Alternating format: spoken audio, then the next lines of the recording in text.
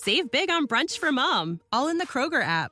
Get 16-ounce packs of flavorful Angus 90% lean ground sirloin for $4.99 each with a digital coupon. Then buy 2, get 2 free on 12 packs of delicious Coca-Cola, Pepsi, or 7-Up, all with your card. Shop these deals at your local Kroger, less than 5 miles away. Or tap the screen now to download the Kroger app to save big today. Kroger, fresh for everyone. Prices and product availability subject to change. Restrictions apply. See site for details. I call that extreme makeover metaphysical edition, that Satan is trying to fool us into thinking that heaven's going to be a bummer.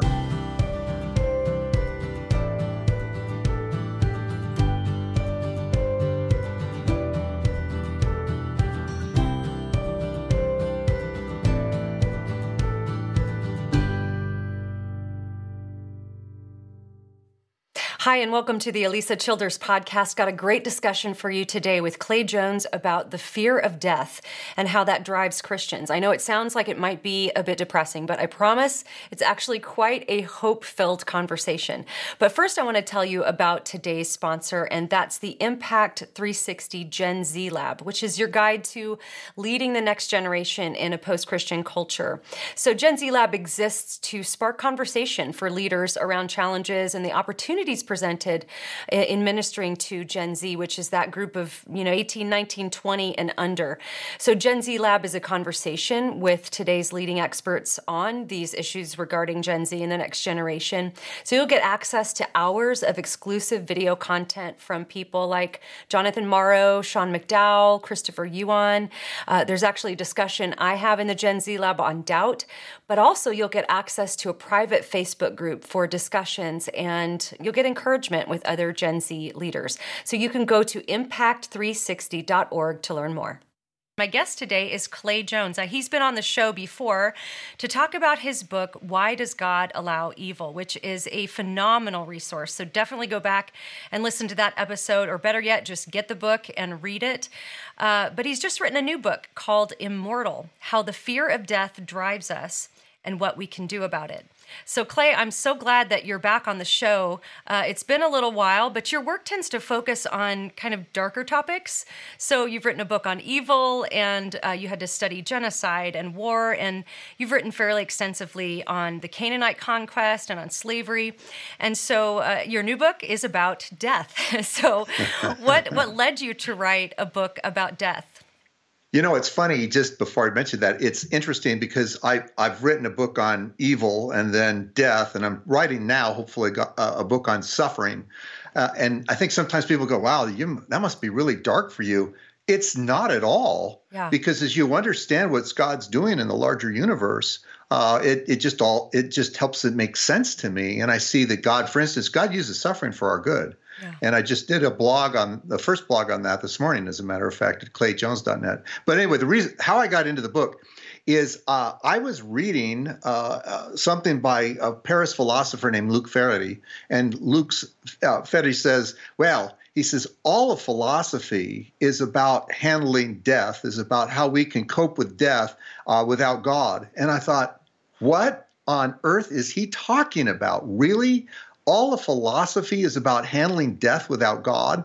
And I almost couldn't believe it. I mean, it just seemed too amazing to me. And so I started looking up the people that he referenced, like Plato, Michel de Montaigne, Schopenhauer, and on and on and on.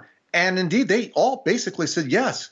In fact, Plato said that doing philosophy aright is learning to die easily.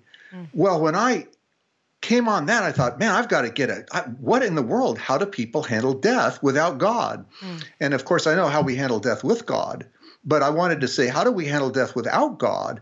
And so anyway, I started reading psychologists and sociologists and anthropologists, philosophers on what their answers were to death.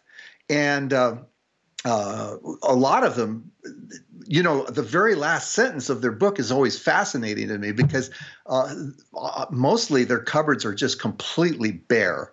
But anyway, so that's what caused me to get into the book.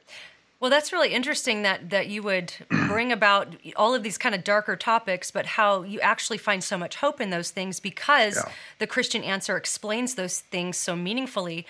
But just as I was preparing for this interview, I just Googled, how to get over the fear of death or something like that. And so just about the first article that came up just listed all of these really earthly and practical things like, take control of your life and learn to accept that death is natural and, read self-help books about death. And I'm just going, that is the most hopeless answer I could possibly imagine, because if I'm truly afraid of death, accepting that it's natural doesn't change my fear. It doesn't do anything to help me, right? It's just like, how am I supposed to do that? Exactly. In fact, Alex Rosenberg, who's an atheist philosopher at Duke, wrote a book entitled The Atheist Guide to Reality, Enjoying Life Without Illusion.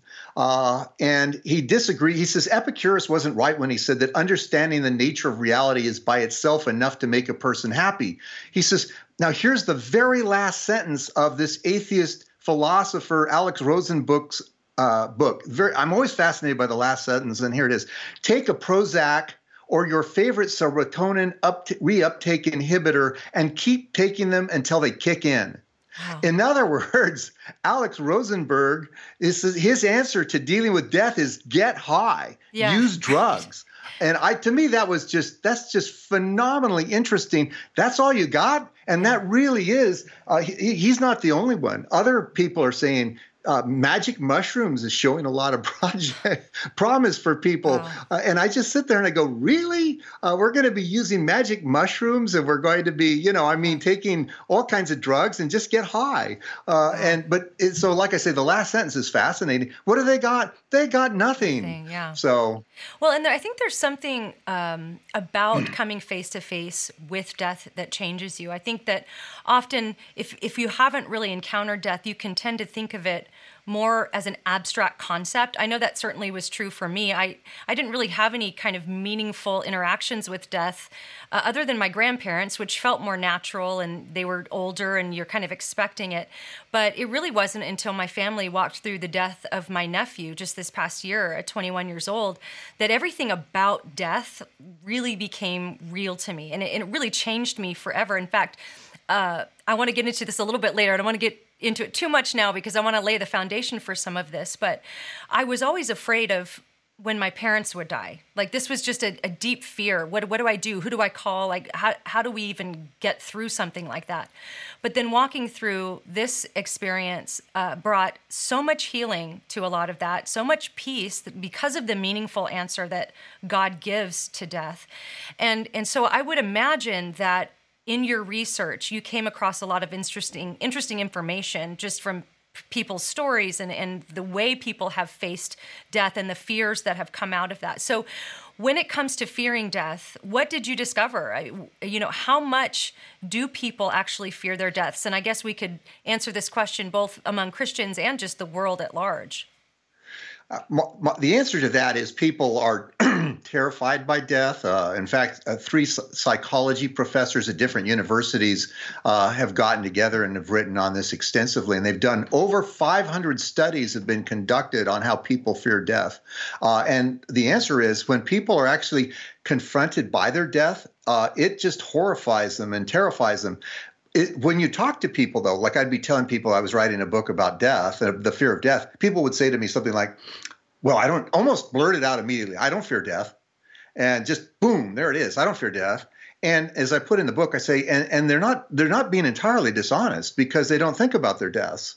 In fact, they don't think about their deaths at all. They don't, not at all. It's till they find a lump somewhere, or they have a chest pain, or a positive comes back on a blood test. Then death stands in front of them and won't leave the room. I mean, it's there. And in study after study, when they've introduced people to their fear of death, it changes their behavior radically. But most people are denying that they're going to die and then distracting themselves. And so you've got, that's why, by the way, people go, well, why do we pay sports and singing and movie stars so much money? Because they're the most valuable people in the world. And what I mean by that is they keep us from thinking about the fact that we're going to die. Wow, and so they're doing the most important thing in the world. world for us. It gives us entertaining. It amuses us, makes us stop thinking about our ultimate destination. Julia Louis-Dreyfus, the Veep and Seinfeld star, she got a call the day after she won an Emmy for Best Actress and Director of Veep. She got a call saying that she had breast cancer. And she said she said howling laughter turned into hysterical crying. And as you read what she says, we don't think about death ever. And then she says, hardly ever. But it's really a fact, and it's something to deal with. And so most people are pushing it out of their minds as much as they can. But when it confronts them, it's terrifying to them. And I think a lot of people are more terrified right now because death is more real to them because of this COVID virus. Yes, that's a good point, because everybody's sort of having to face the reality that, any one of us could get this. And it seems random. At least, I don't know when this episode's going to air, but at least where we're at right now, at first they were saying, well, it doesn't affect younger people, but yet I personally know a couple of younger people who nearly died from it. And so it's sort of this unknown kind of thing. And that's an interesting point about how we're all distracting ourselves from it. It's like the whole phenomenon of the Netflix binge, it sort of pushes away those thoughts of death and what's really coming. In fact, you and I, when we were together for the Biola on the Road conference, I remember you said to me when you were sort of summing up your book, you said, I can know nothing about you, but the one thing I know about you is that you're going to die. And that's really true, isn't it? We know that about every single person.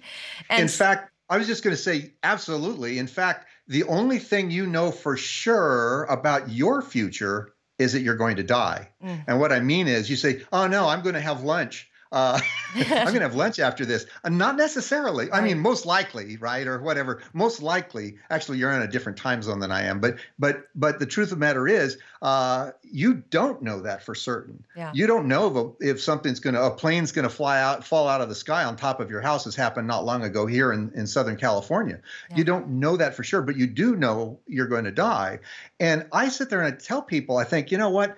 We Christians should be comfortable with the only thing we know about our lives for sure, and that is the way we're going to die.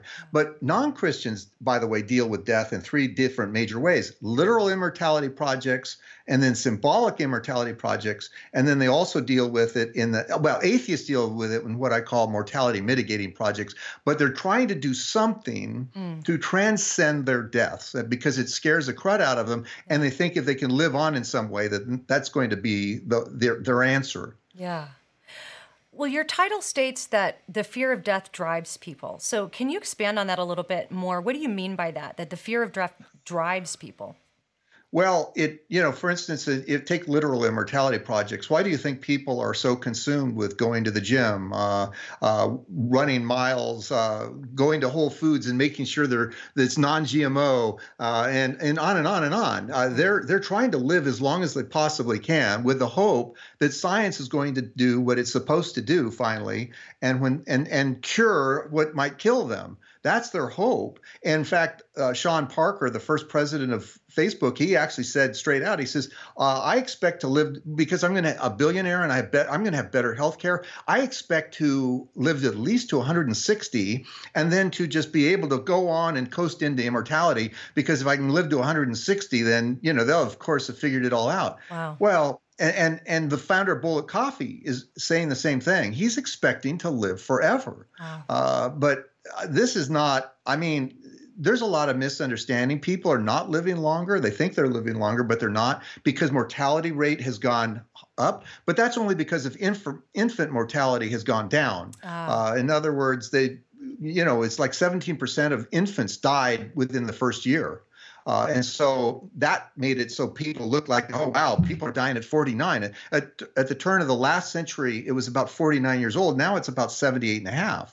Well, but that's not because of science, really, except for it's changed infant mortality.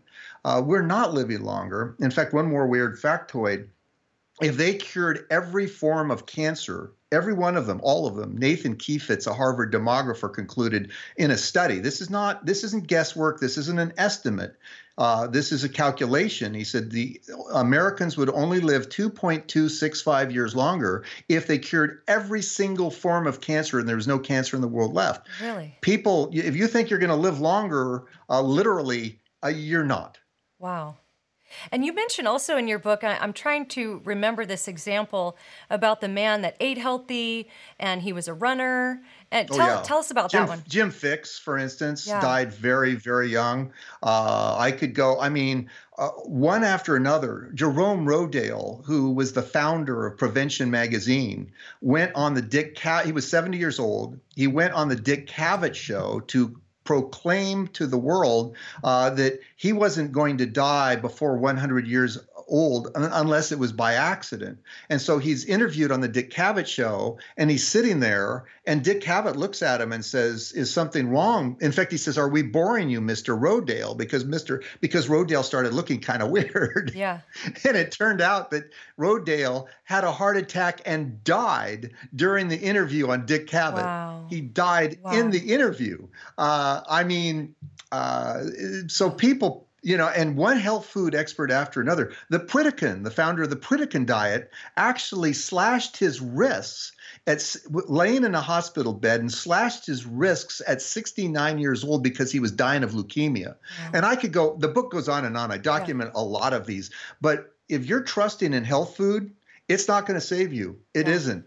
You might live a little longer, and you might live a little better. But if you think you're going to live a lot longer, and one of the things that all these people, in my opinion, had in common is that they were trusting in health food and diet and exercise to save them, and it's not going to save them.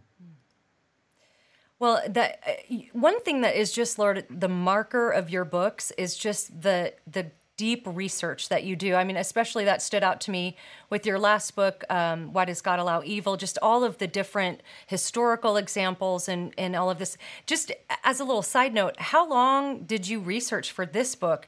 What did that research process look like for you?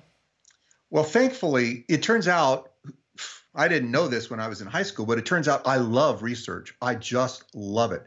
It's a blast. And I've learned, I can go very quickly through books. I don't, the average book that I pick up, I've probably done within an hour or two. Wow. Because I go for exactly what I'm looking for. Mm-hmm. And I have a shelf behind me. I can't really show it to you, but I've got a shelf behind me of books on how people handle death. But I just love it. And so I just read one thing after another, after another, after another. And of course, I'd read one thing and it would mention another book. And so I'd go reading that book and it would mention somebody else. But I enjoy it. I can read very quickly, and I rarely read an entire book cover to cover. Because if I did that, I wouldn't get through very many books. I've learned to hunt down where is it that they talk about death. In fact, often, like I say, I've been particularly interested in the last page of books on, how to live without fearing death. Yeah. And as I said with that Alex Rosenberg, the last sentence was use drugs because that's how you're going to feel better. So your next book needs to be how to research a book, because I feel like I would find all of that, like those tips, very useful on how to just dig for what you're looking for and in a quicker way. So just, free idea from me for your next book. Thank you. I've taught apologetics research and writing for 16 years now at Talbot. Yeah. Everybody's had to take it that enters our program, and I've taught research and writing. I'm going to give you, here's a tip for everybody. Okay. If you're wondering if a particular book might help you, go to Amazon. Don't click on the Kindle version. Click on the paperback or hardbound version and use Search Inside, and then because it's got the Search Inside option, and then put the keywords in there and see what it's got. It's amazing how many books you can go through by just using Search Inside a book on Amazon. Wow, that's a very good tip for us, because I'm thinking about my next book, and I've already got the concept, but now I'm thinking about the mountain of research that I'm going to have to do, so I'm going to use some of these tips. But back to your book. So you mentioned a few minutes ago something you called literal immortality projects. So what is that? Can you expand on that a little bit? Well, people are trying to literally live forever. As one woman, put it, she says, it's wanting to live forever is what causes us to get up and run at 6 a.m. on a Monday morning and eat and force kale down our throats.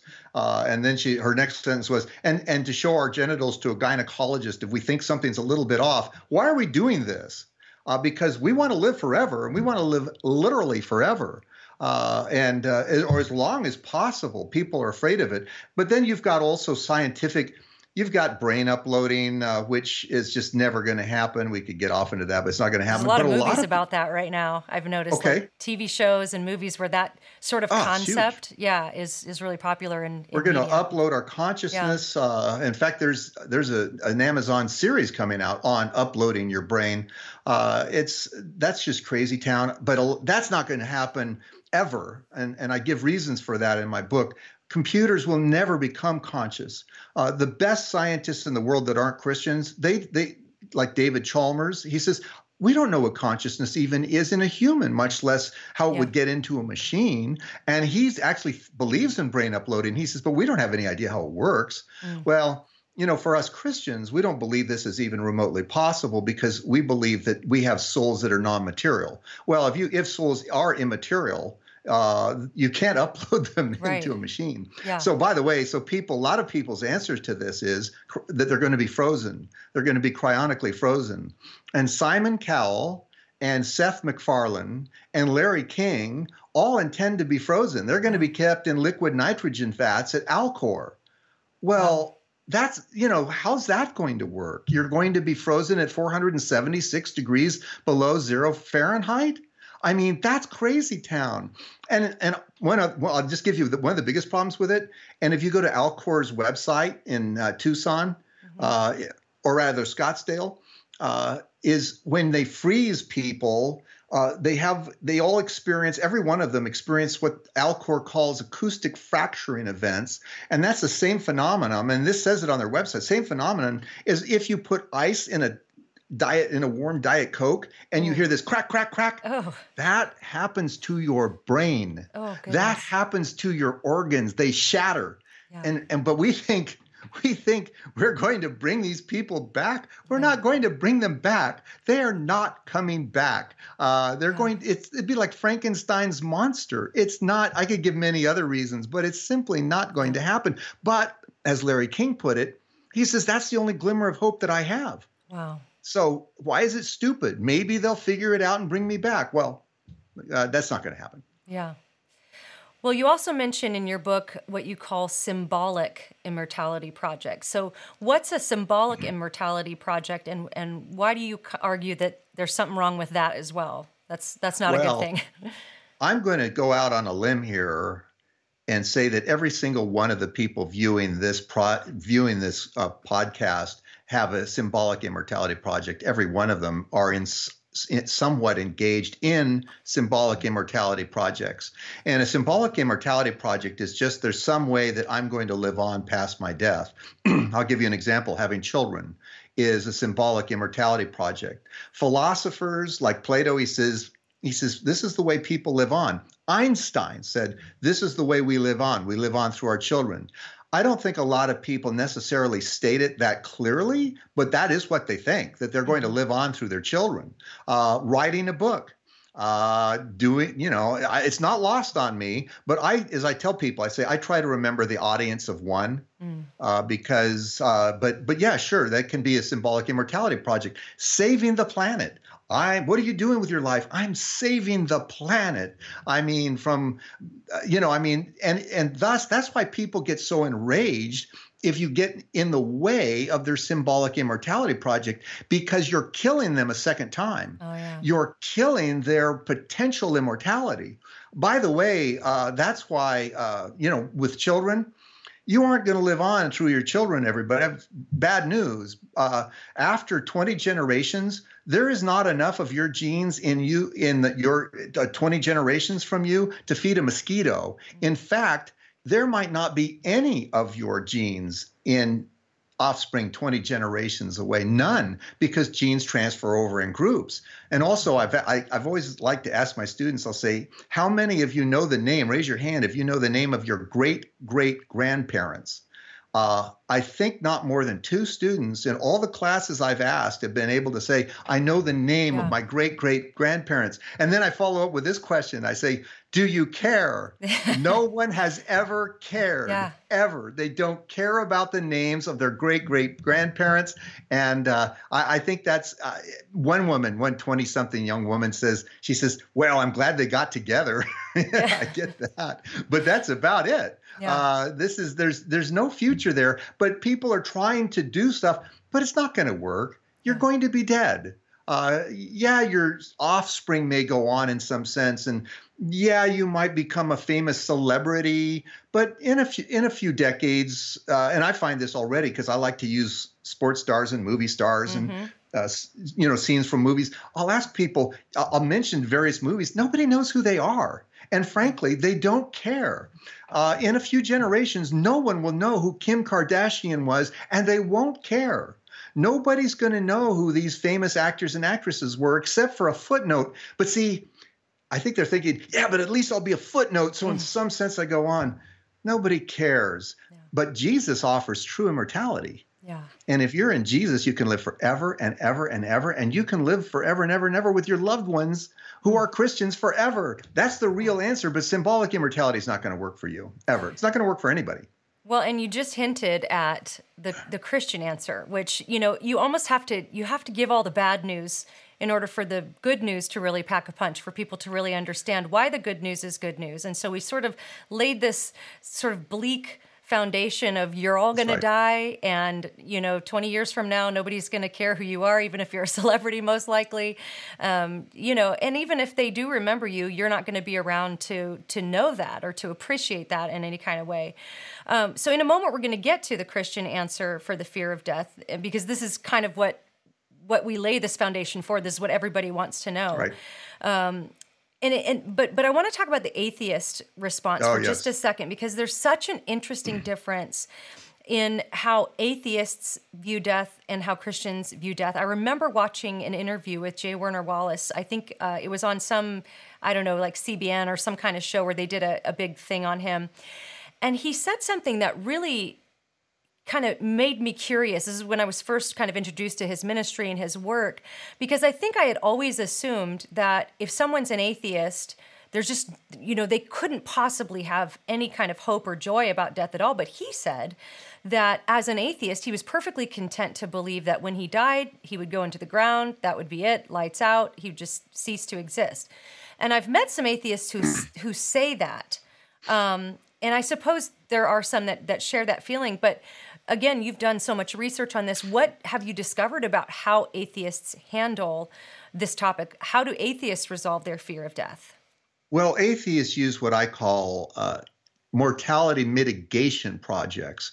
First of all, I should say at the outset, most atheists have symbolic immortality projects going on. Right. Richard Dawkins does. He says straight out that writing books and literature and doing things like this that we can pass on. Most atheists, the fellow Michael Shermer, the founder of Skeptic magazine, he says, we can live on through our children. We can live on through writing books and doing things. They'll say that. So that's one thing. But then what they'll do is they'll say, but they have a whole bunch of them. I'll just list a couple of them real quickly. For instance, they'll say, well, you wouldn't want to live forever anyway, because we get used to our likes wear out sooner or later as we've experienced anything. We wouldn't want to live on forever anyway. But that's assuming that you're going to live on in planet Earth. And also as a non-Christian, of course, you're not going to find fulfillment in this earth, because as Jesus said, you drink this water, you'll thirst again. It's only if you drink the water that I give you. So, I think they're partially right when they're always going to be singing the Rolling Stones refrain, I can't get no satisfaction. Yeah. And so they go, well, why would I want to live on in a world where I can't get any satisfaction? But in Jesus, we can get satisfaction. I love having dinner with friends. I love having dinner. I like eating. I like doing these things. And I'd look forward to doing them forever.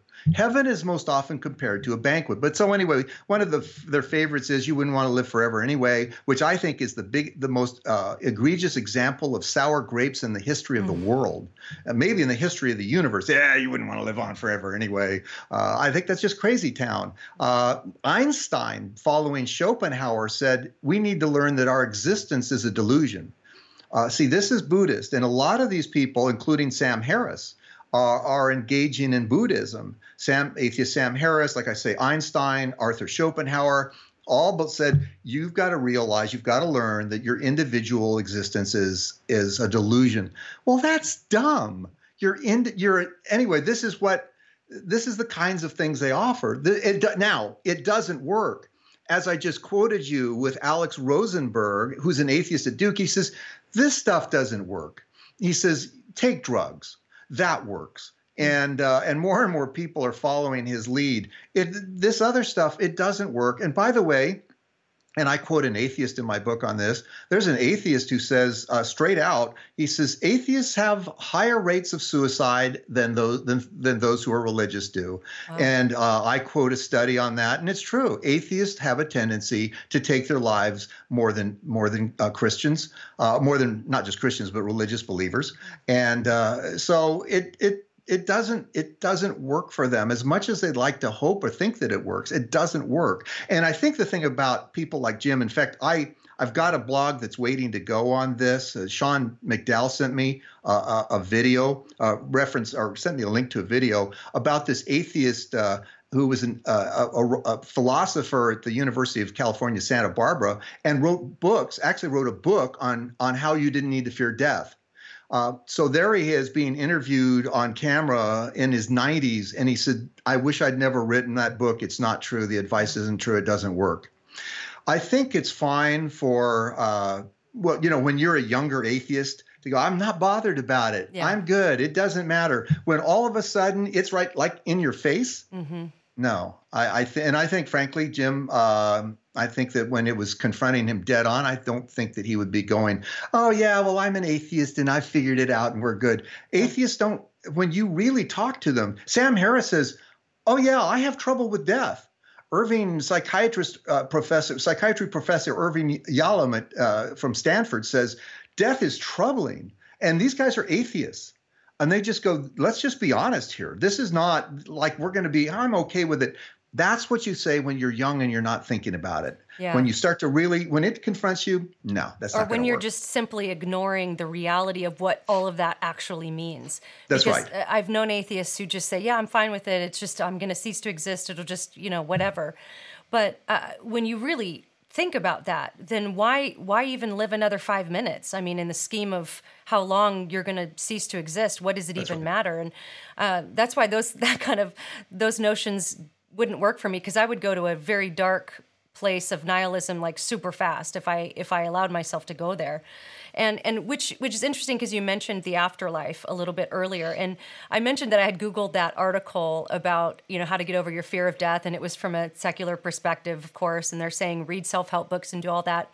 There was no mention of the afterlife. There was like a very vague mention of spirituality, like maybe discover some kind of spirituality or something like that. But of course, atheists have rejected the idea of the afterlife for the most part. But also many others who might not even identify as an atheist have, if not, categorically denied the category of an afterlife, they at least live as if there's not one, or they just don't know, or they don't really think about it too much.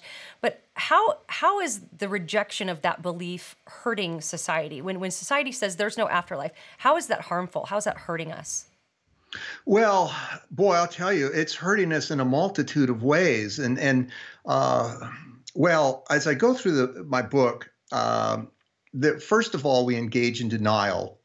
I'm not going to die. It's going to be, or I'm not going to think about dying. I'm just going to push it out of the mind. Of course, denial doesn't work without distraction. The old joke, the only way you can not think about, when somebody says, whatever you do for the next 60 seconds, don't think about pink elephants. Well, everybody knows the answer to that. The answer is think about blue elephants. You change, because otherwise you just can't do it. And so denial, they distract themselves. Like I say, that's why entertainment, sports stars, movie stars, TV shows, Netflix, YouTube, on and on and on. We need to distract ourselves and keep ourselves off from it. The trouble is, though, this doesn't really work. Thus, depression, of course, depression is getting people terribly, striking them. In fact, Jordan Peterson, who's gotten very popular with a lot of conservatives, he says, he says, I'm not surprised when somebody comes to me full of anxiety. He says, what really surprises me is periods of calm. That's what I don't understand. He says the reason that everybody's full of anxiety is self-evident. Just look at the world around you. We're all going to, he doesn't say we're all going to die, but he certainly thinks says in other places that that's part of it. So of course people are depressed. Of course they're having to use all kinds of drugs and alcohol to compensate for the depression of the fact that they know they're going to die. As the psychology professors, Solomon and a lot of names, I can't remember them offhand. But anyway, as I said, if we were constantly faced with the fact of our death, we would be rendered just simply quivering blobs of biological protoplasm, completely unable to deal with the world as we know it. And I think that's true. And then anarchy. If there's no God, do what you want because there's nothing stopping you. In fact, by the way, so depression, not only that, but neurosis and psychosis. In fact, it's interesting because the psychology professors, and this was fascinating to me, said the people that neurotics are those who see the world too accurately. In other words, they recognize that they're going to die and their lies about the world, because everyone, if you're not a Christian, everyone's having to tell themselves a lie about the nature of reality. Yeah. But here's I got one quick quote from Bertrand Russell, atheist Bertrand Russell. He says, if you look at it, and you mentioned nihilism, listen to Bertrand Russell. He says, all the labors of the ages, all the devotion, all the inspiration, all the noonday brightness of human genius are destined to extinction in the vast death of the solar system, and the whole temple of man's achievement must inevitably be buried beneath the debris of a universe in ruins. Yeah. Well, have a nice day with that, right? I mean, pass the fentanyl. Because, no wonder people are abusing drugs and, frankly, killing themselves. People go, you mean people are committing suicide because they're afraid of dying? Oh, they probably would never commit suicide if they weren't afraid of dying. As psychiatrist Irving Yalom puts it, he says, suicide allows you to control that which controls you. Wow. You can be in charge of when and how you will die. And so, of course, suicide is the answer for a lot of people. But ultimately, of course, this just ends in just immense depression and suicide. But then, of course, there's the judgment. We're all going to face the judgment, and that's not going to be good. You don't want to be there when it comes to the judgment of the wicked. So this is simply none of this is going to succeed. And I go into much more on how all of these things ultimately fail us. And that's why people are incredibly depressed and using all kinds of drugs and alcohol and entertaining themselves endlessly. Why? Yeah. Because they're afraid of dying. Well, I think that's such a great point about the distractions and the drugs and all of the ways that people will sort of trick themselves into not really thinking very deeply about this. And as you were talking about nihilism, it was interesting. I was listening to a podcast of a popular Christian music guy, a singer, who had deconstructed and is now an atheist. And he's, just completely repudiated any belief in God and Christianity, and was even talking on this podcast about how he now finds nihilism beautiful. And he can see beauty in it, which to me is really ironic, because you have to actually change the definition of nihilism to find beauty in it, because by its very definition, to find it beautiful, it's not nihilism anymore. And so that's right. It's like just putting up whatever obstacles they can to not fully think about it. So we're going to move now into the Christian response. And you mention in your book that a lot of Christians fear death. And this is interesting because, as I kind of mentioned earlier, I wouldn't say I've ever encountered an overwhelming fear of my own death. I've had fears of living forever. I've had fears about the unknown of what heaven's going to be like or something like that. But I've certainly, like I said, had deep fears about loved ones dying. And sure. I suspect all of that's probably tied up in the same source. But why do you think that so many Christians fear death? Because if anybody should not fear death, it should be us. So why do you think so many Christians do? Well, that's really the $64,000 question, and the answer to that actually is really obvious to me. In fact, I blog on it again. This is one of the things I'm blogging on regarding the coronavirus this morning at clayjones.net, because one, a lot of Christians are in love with this present world. That's the first major problem. If you're in love with this world, you're not going to want to see it go away. And that's just about as simple as it can be. But John says in 1 John, do not love the world or the things of the world, for if anyone loves the world, the love of the Father will not be in him. It's easy for us to love this present world, and that's why this virus, the coronavirus or COVID-19 or whatever you want to call it, that's why this is actually helpful to Christians, because it's shaking, it's unsettling their worldliness. Yeah. So that's one thing. Another thing is some Christians, a lot of Christians are not keeping a clear conscience. And if you're not keeping a clear conscience, you're not really wanting to get face to face with the creator of the universe, even if you're going to be saved. You don't, it's an uncomfortable feeling. You've got some business taken care of. But here's the biggest reason of all. And if I could impart anything to your viewers, Elisa, it would be this. All of us Christians need to have a robust view of eternal life in Jesus, and very, very, very, very few Christians do. And that's why in my book, Why Does God Allow Evil? The last 3 chapters are about heaven, trying to restore. We're not going to be sitting on clouds, strumming harps and sporting flightless wings and doing that forever. That's Satan's work. I call that extreme makeover metaphysical edition, that Satan is trying to fool us into thinking that heaven's going to be a bummer. Yeah. Your occupation in heaven is reigning with Christ. And by the way, heaven is most often compared to in Scripture in the Old and New Testament as a banquet. That's what it's most often compared to, as a banquet. But our occupation is going to be reigning with Christ forever and ever. And in this book, Immortal, how the fear of death drives us and what we can do about it, I deal with heaven again the last couple of chapters. Well, I give a chapter on the resurrection because that's our hope. Jesus was raised from the dead. This is a fact of history, folks. And so I do a chapter, my best argument. I teach in defense of the resurrection, by the way, at Talbot. But so I have my one chapter to make that argument. Then I talk about how we need to start focusing on the glory that awaits us in heaven forever. Peter says in 1 Peter, gird up your minds for action, be self-controlled, and it's not those, and set your hope fully on the grace to be given you when Jesus Christ is revealed. The gird up, but that's not 3 commands. It's gird up your minds for action and be self-controlled so that you can set your hope fully on the grace to be given you when Jesus Christ is revealed. In other words, where our hope needs to be is not on 401ks, which are in some trouble right now. It's not on our kids being successful and wonderful and remembering us forever, although that's a lot of genealogy research, right? My kids are going to be able to remember me, and I'm a family historian. Our hope needs to be set on the glory that awaits us in heaven forever.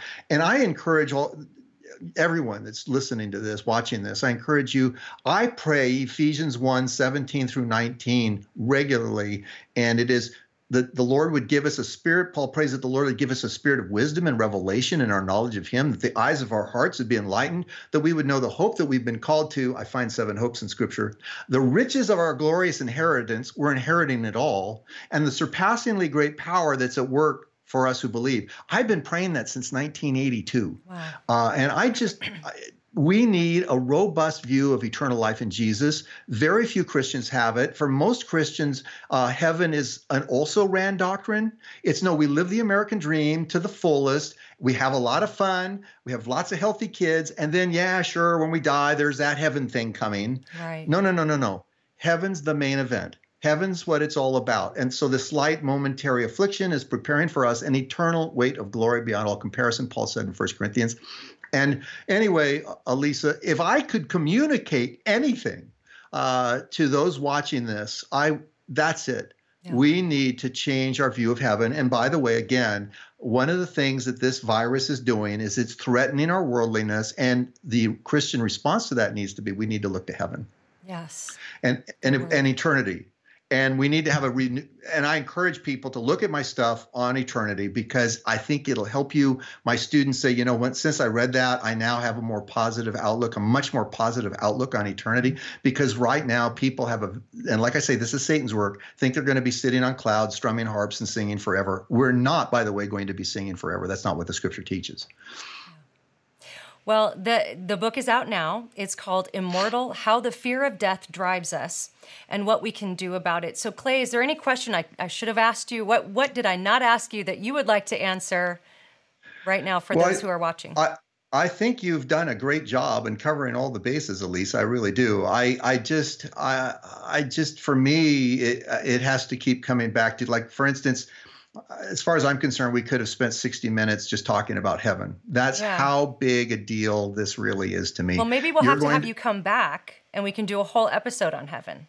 There you go. Because I think we need that. I know I've mentioned this on previous podcasts about my whole idea of heaven was pretty much formulated by this terrible church play that was going around. And it was like everything, I write about it, in fact, in my upcoming book, Another Gospel, where, there were like these metallic curtains and it was so sterile. It felt like a hospital room. And I was scared of being there forever. I didn't really want to do that forever. And so I think you're right. I think a robust understanding, the good theology of heaven is one of the most important things every Christian can have, that we are thinking not as an afterthought, but like you said, this is the main event. It is the main event, and we've got to wrap our minds around it. Like, for instance, in my book, Why God Allows Evil, I go through 6 lies that the devil tells about heaven. Heaven will be white. Think about it. Whenever you see heaven portrayed in commercials or movies or what, it's white. Yeah. Heaven, if heaven's got a color, it's jewel tone. Yeah. Read Revelation. That we're not going to know anyone in heaven. That's just simply false. The scripture, in fact, Revelation says, and their deeds will follow them. It doesn't make sense to talk about, being in the presence of Abraham, Isaac, and Jacob if you don't know who they are. Of course, anyway, I'm not going to go through them now, but I just simply cannot emphasize enough that we need to have a proper view of eternal life in Jesus and how exciting this is going to be. Because if we don't, it's going to be like a bummer. I had a sophomore come up to me one day, sophomore in college, an undergrad. She comes up and she fought back tears as she confessed to me that she was afraid she didn't want to go to heaven. Yeah. Well, and that's the same thing you said. And I remembered you telling me that when we were in Tulsa together. And all I can say is, that has to change if people are going to not be afraid of their death, because if you think heaven's going to be a cosmic bummer, well, who wants to go to heaven if it's going to be a cosmic bummer? But anyway, it's not. You're going to reign forever and ever and ever with Jesus. Yes. And like I say, heaven's most often compared to a banquet. Yes. That's a good word, good stuff. I used to think it was, like the lesser of two evils. Either you burn forever or you're doing an eternal worship service, which I couldn't tell which was worse at the time. So anyway. No, it's right. It's true. Yeah. Well, Clay, thank you so much for being on the show today. We'll definitely have you back to talk more about heaven. I think that would be a great episode, so we'll get that planned. If you're watching, get Clay's book, Immortal, How the Fear of Death Drives Us and What We Can Do About It. I'll put links to that in the podcast notes and on the YouTube description as well. Clay, thank you so much for coming on and being with us today. Thank you. It's been a pleasure, as always, to be with you, Elisa. Hey, thanks so much for joining us today. And if you want to be notified every time we release a new video, be sure and subscribe on YouTube and click the bell icon for notifications. You can also subscribe on iTunes. And if you're listening on iTunes, we'd sure appreciate you leaving a 5-star review. If you think you might be interested in exclusive bonus content, early access to posts, and free gifts, go to patreon.com/Elisa Childers to learn more about how to come alongside us in a deeper way. Thanks for watching. Have a great day.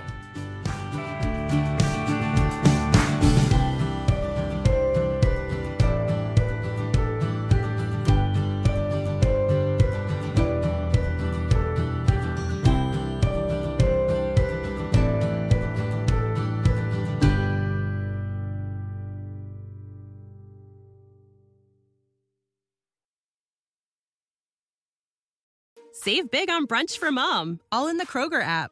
Get 16-ounce packs of flavorful Angus 90% lean ground sirloin for $4.99 each with a digital coupon. Then buy 2, get 2 free on 12 packs of delicious Coca-Cola, Pepsi, or 7-Up, all with your card. Shop these deals at your local Kroger, less than 5 miles away. Or tap the screen now to download the Kroger app to save big today. Kroger, fresh for everyone. Prices and product availability subject to change. Restrictions apply. See site for details.